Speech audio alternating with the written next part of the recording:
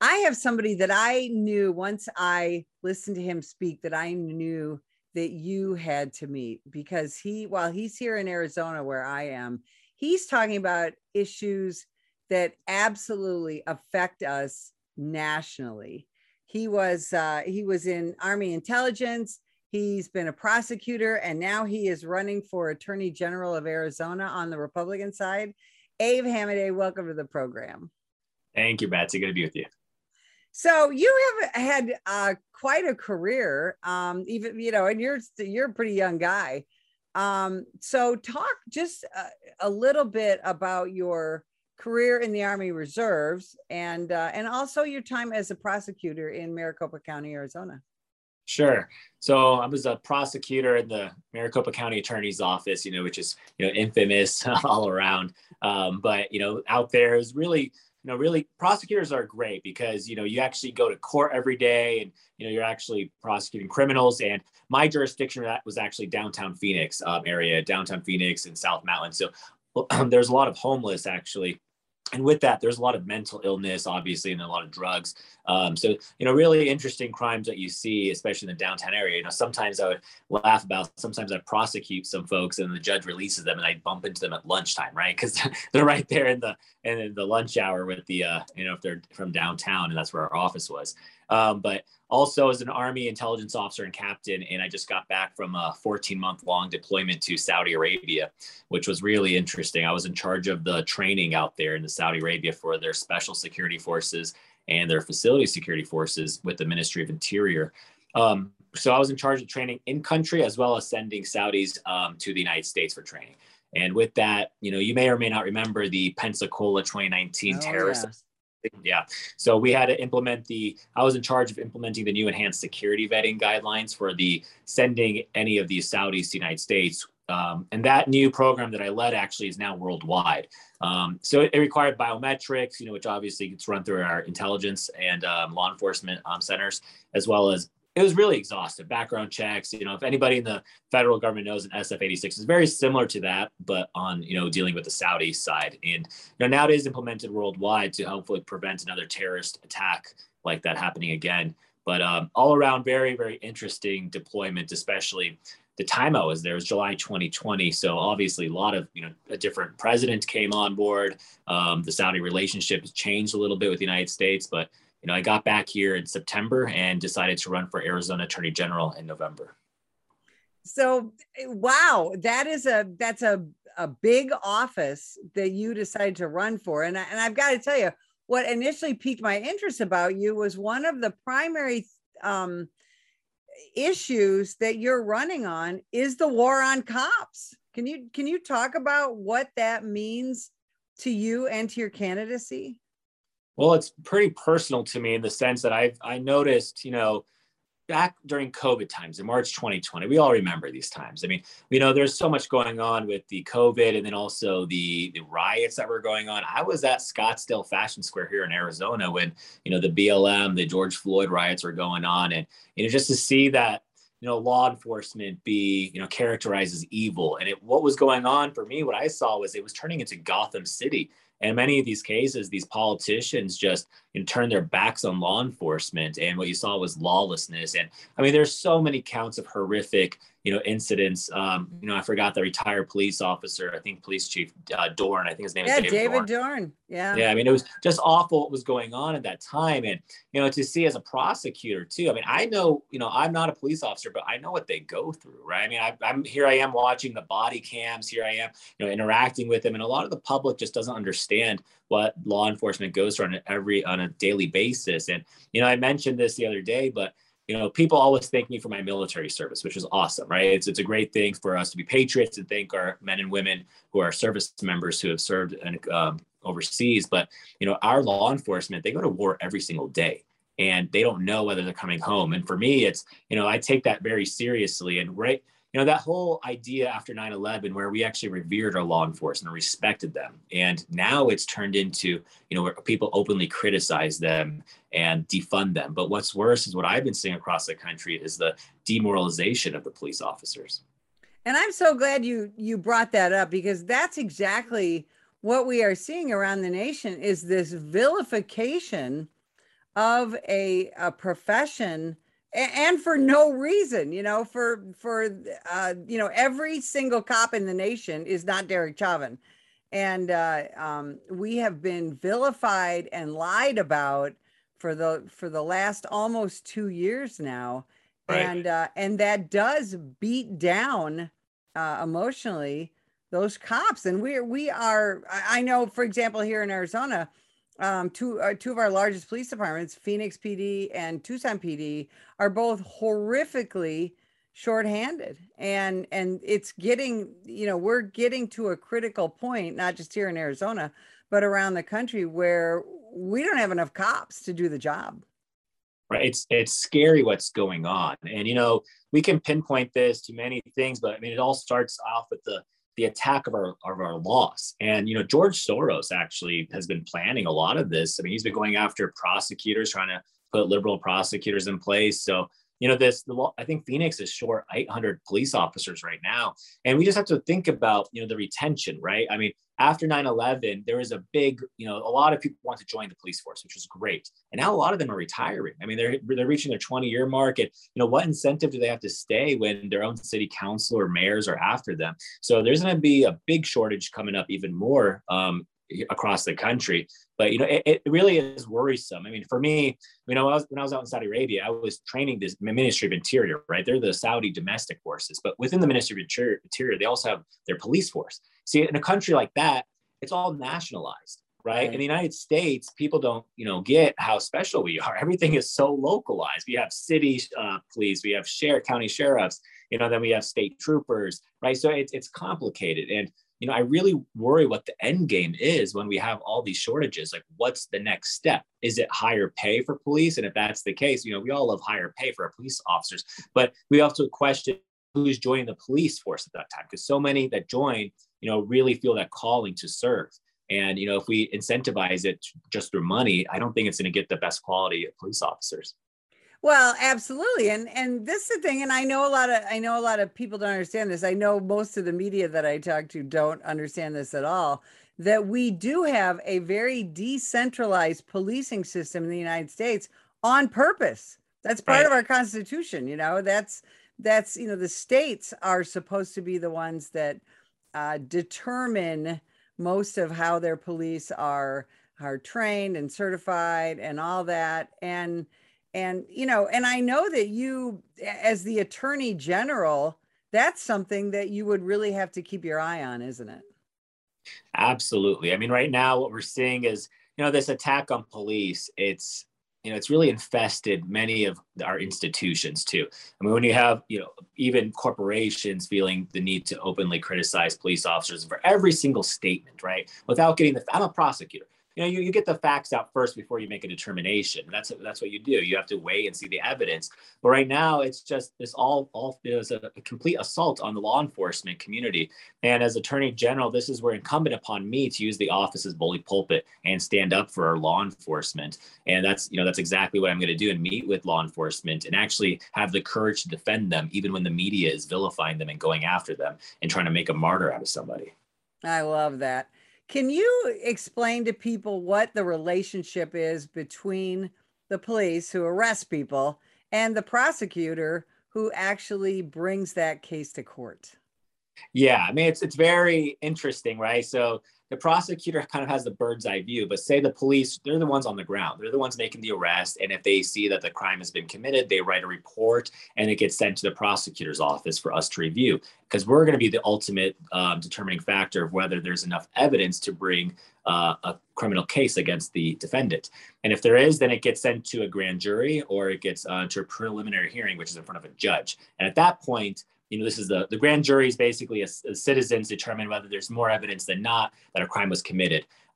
So at that point, it's complicated, but, to simplify it, it starts all, the bottom floor is the police, and then the mid tier is going to be the prosecutors. And ultimately the decision is left up to citizens, right? In the grand jury or a judge to determine whether to prosecute the case. And if there is enough evidence at that point, then what you think of typical Law and Order style, which, defense attorney, prosecutors taking this case up in court and with a jury of the peers. And ultimately the sentencing then is going to be handed down by the judge here in Arizona. Now, we're hearing a lot of talk about prosecutors in the media these days, and not necessarily for doing good things. But you alluded to it. There's these George Soros installed prosecutors in some of our urban areas: New York, Chicago, LA, Seattle, Portland, Austin, Texas. You know, I could go on and on. And those prosecutors are making decisions not to prosecute crimes that are on the books. And it is there a relationship between that and the rise in crime that we're seeing around the country? Clearly, I mean, there has to be consequences for these decisions and for this criminal behavior. But you know what's, even in Arizona, it's happened too. I mean, some of these prosecutors, I mean, one of them in your home city in Tucson, I mean, that was Soros funded as well. But what's happening is even these smash and grabs that you see all across, right? In San Francisco, where they go in and break the glass of a store, raid it, basically, get a handful of items and leave.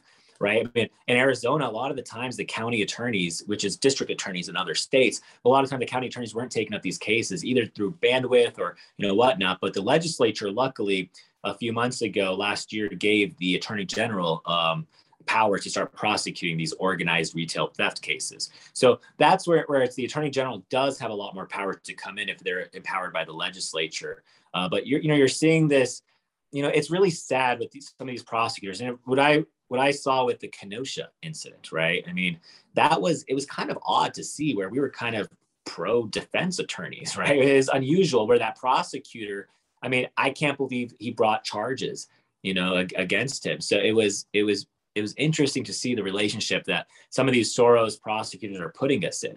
I mean, in San Francisco, the prosecutor's office there is essentially the defense firm of a lot of the criminals. Right. And you're seeing this flight of prosecutors, because prosecutors get into this profession similar to how police officers get into their profession. You know, prosecutors aren't paid the most, you know, and, you know, they're really doing it because they want to seek justice. And to see, you know, George Soros and this deliberate attempt by the radical left, we wrote our laws. It's incredibly worrisome, and we've got to push back against it.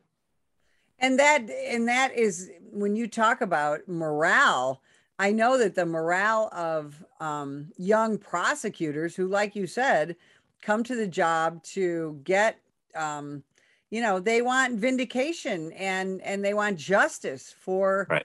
crime victims. And yet, just so everybody knows, prosecutors don't, you know, everybody's like, oh, you're a lawyer, you're rich. Prosecutors don't make a lot of money. I dealt with some that I was making more money as a senior detective than a new prosecutor. And it's hard work as well to put a case together. So I'm glad that you're thinking about that as well. Why do you think that a guy like George Soros and his Open Society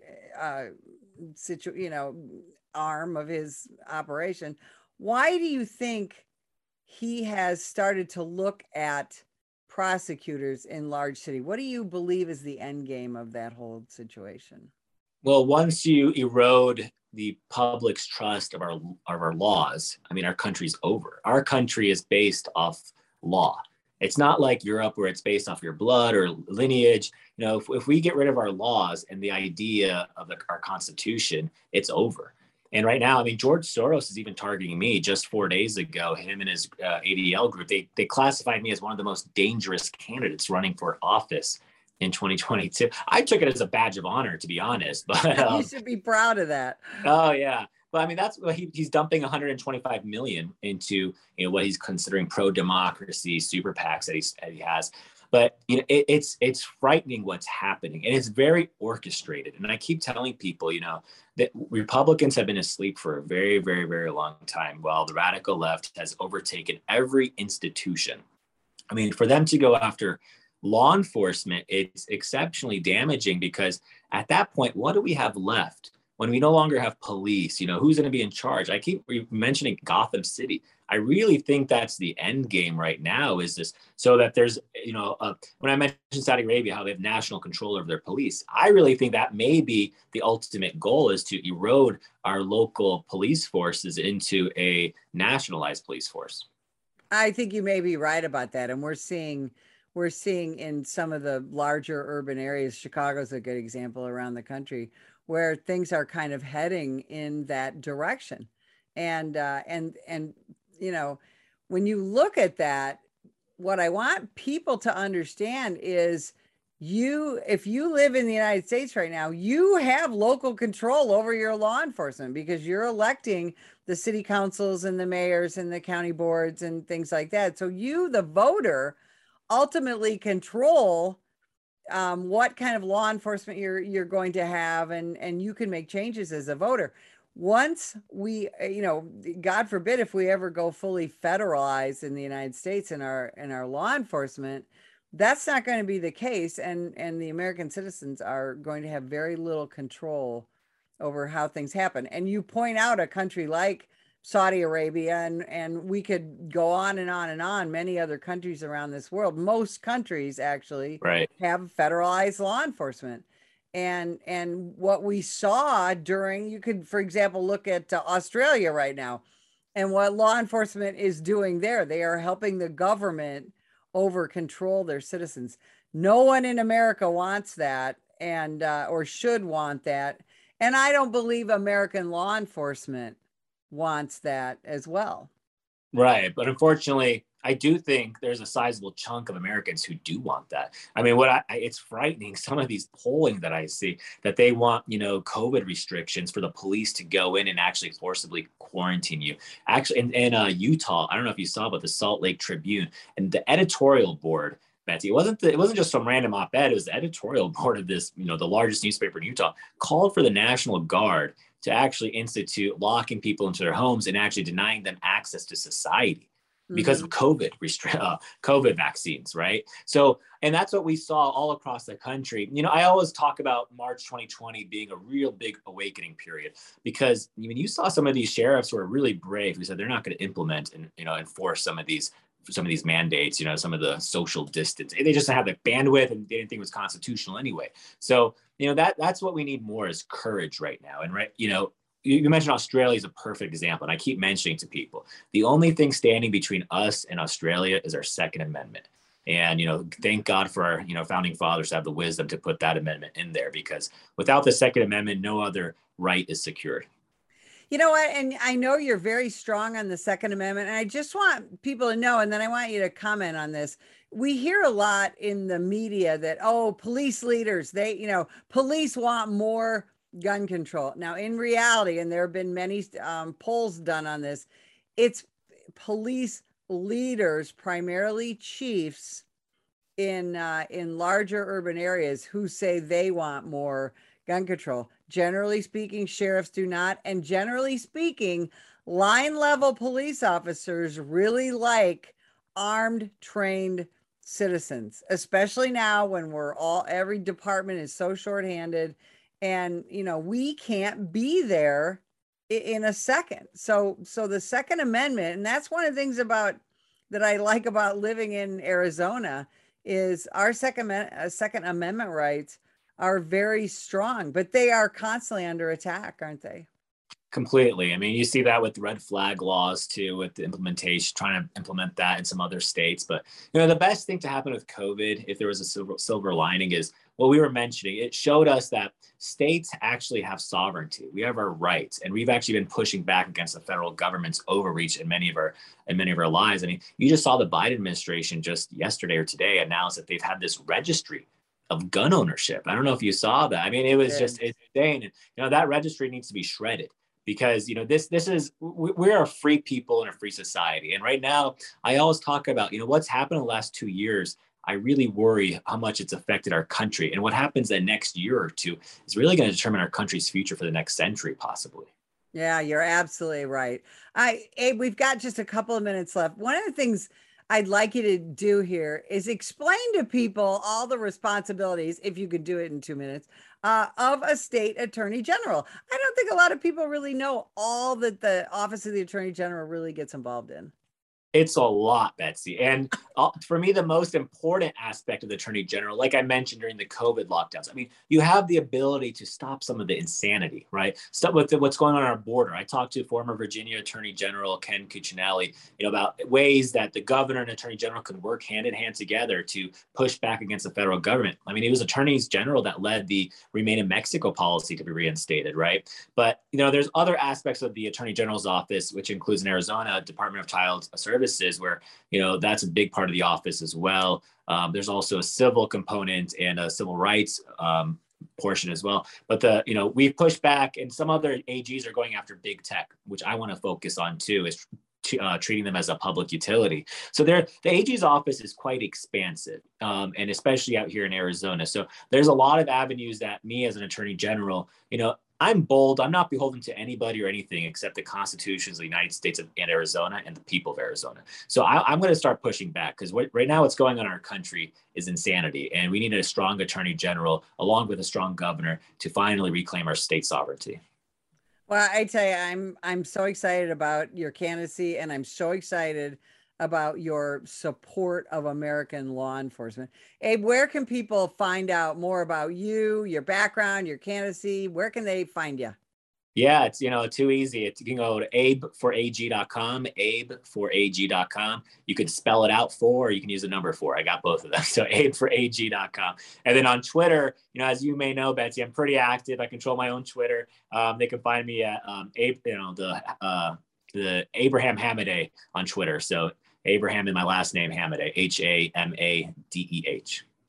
That's outstanding. Abe, I cannot thank you for spending time with us today. And thank you for all you're doing for us here in Arizona and for our nation. And if you'd like more information about the National Police Association, visit us at nationalpolice.org.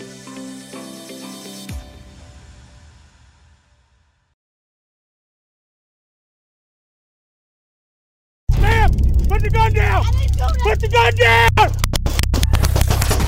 Last year, law enforcement officers were involved in hundreds of thousands of use of force incidents. A use of force incident is when an officer must use nonverbal tactics to gain control of a dangerous situation. Put the knife on the ground. In many cases, officers have no choice but to use force when a suspect doesn't comply with a lawful order. Use of force is always ugly. No one likes it, especially police officers. Together, we can help de-escalate these dangerous encounters. Help police officers by complying with their lawful orders. Don't attack, attempt to disarm, or flee from an officer. Use of force is an officer's last option. Most incidents can be avoided by not resisting arrest. If you feel you've been wrongfully detained by a police officer, then seek a legal solution after the encounter has been resolved. Let's keep everyone safe. Comply now and complain later.